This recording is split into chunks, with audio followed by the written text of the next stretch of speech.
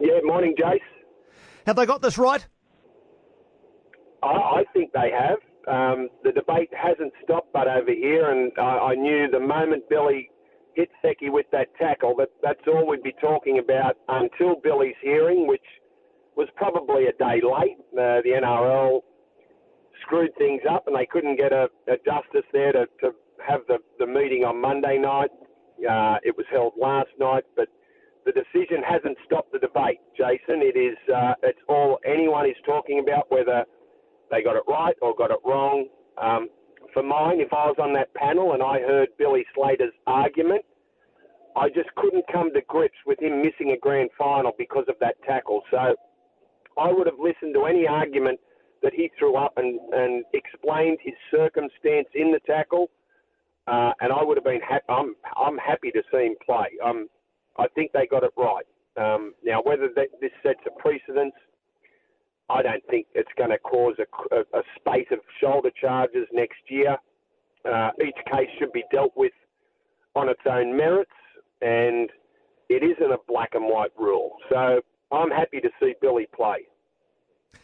Do you think there's a sense that had this been a regular season game, an incident in round 7, round 8, whatever it was, that a different decision would have been reached, or maybe the judiciary wouldn't have even been called in and the Storm would just have copped a one-game ban? I'm sure if it wasn't a grand final and he was charged, I can't speculate whether things would have changed if it was a mid regular season game. But I'm sure if he was charged for a shoulder charge during the season, they would have just taken the early guilty plea and Billy would have missed a match. But I guess the game's created this situation, and if the game's embarrassed about what's happened last night, I think it's only got itself to blame. Sometimes knee-jerk reactions to public or media outcry, see them change rules and slap things with heavier penalties without thinking about the knock-on effect that they might have. And as I said, you got 3 former rugby league players on that panel last night.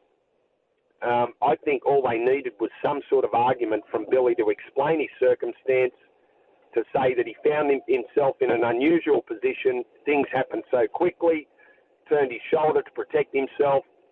I buy that. I'm believing that. How strong has the negative reaction been, Brandy? Has there been significant negative reaction to it?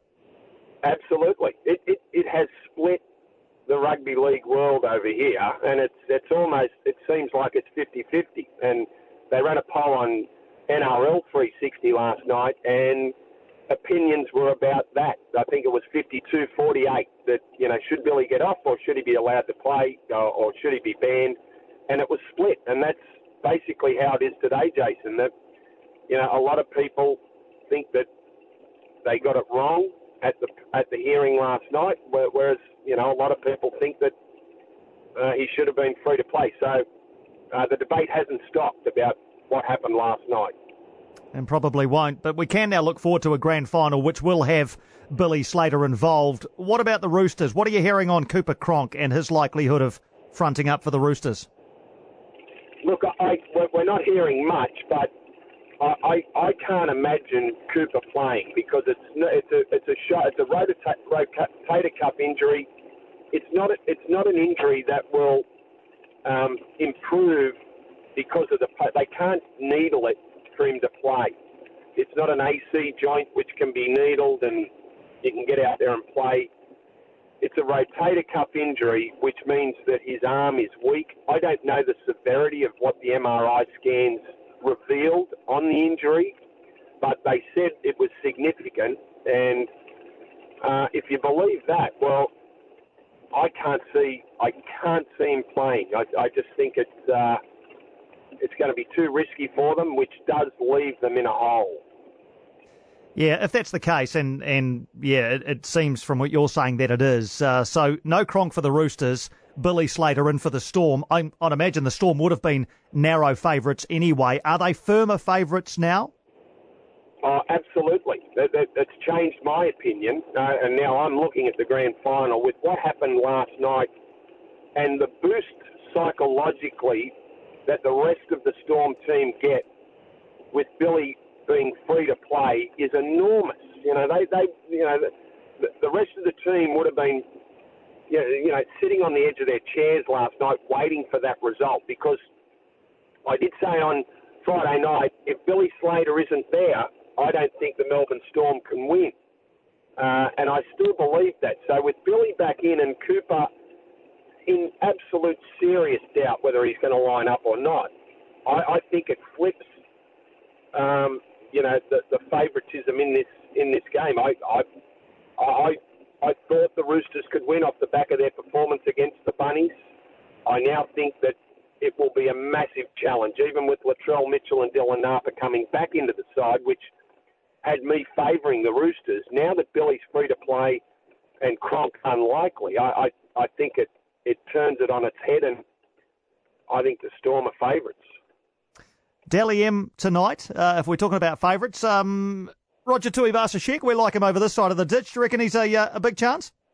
Oh, he's a massive chance. Roger had a great season, and he would have polled a lot of points after the middle part of the year in that period where the Warriors, were winning football games, and Roger was generally the standout player for the Warriors. So Roger's in a huge chance, not just to win the big award, but also to win the Captain of the Year. The turnaround in Roger's captaincy and leadership from last year to this year was enormous. And if I was voting the Captain of the Year, I'd be picking Roger, even though we've got some great captains in Cordner and Cameron Smith. I just think the improvement in Roger played a big part in the Warriors playing semi-final football again. Of course, he's got some challenges with Damien Cook, who also had a great year, Valentine Holmes, Caleb Ponga. He's up against some classy players, but Roger could win the big one and win the captain. Interesting times in rugby league, Brandy. Thanks so much for joining us on Radio Sport New Zealand. We always appreciate your time, mate. Pleasure, Jay.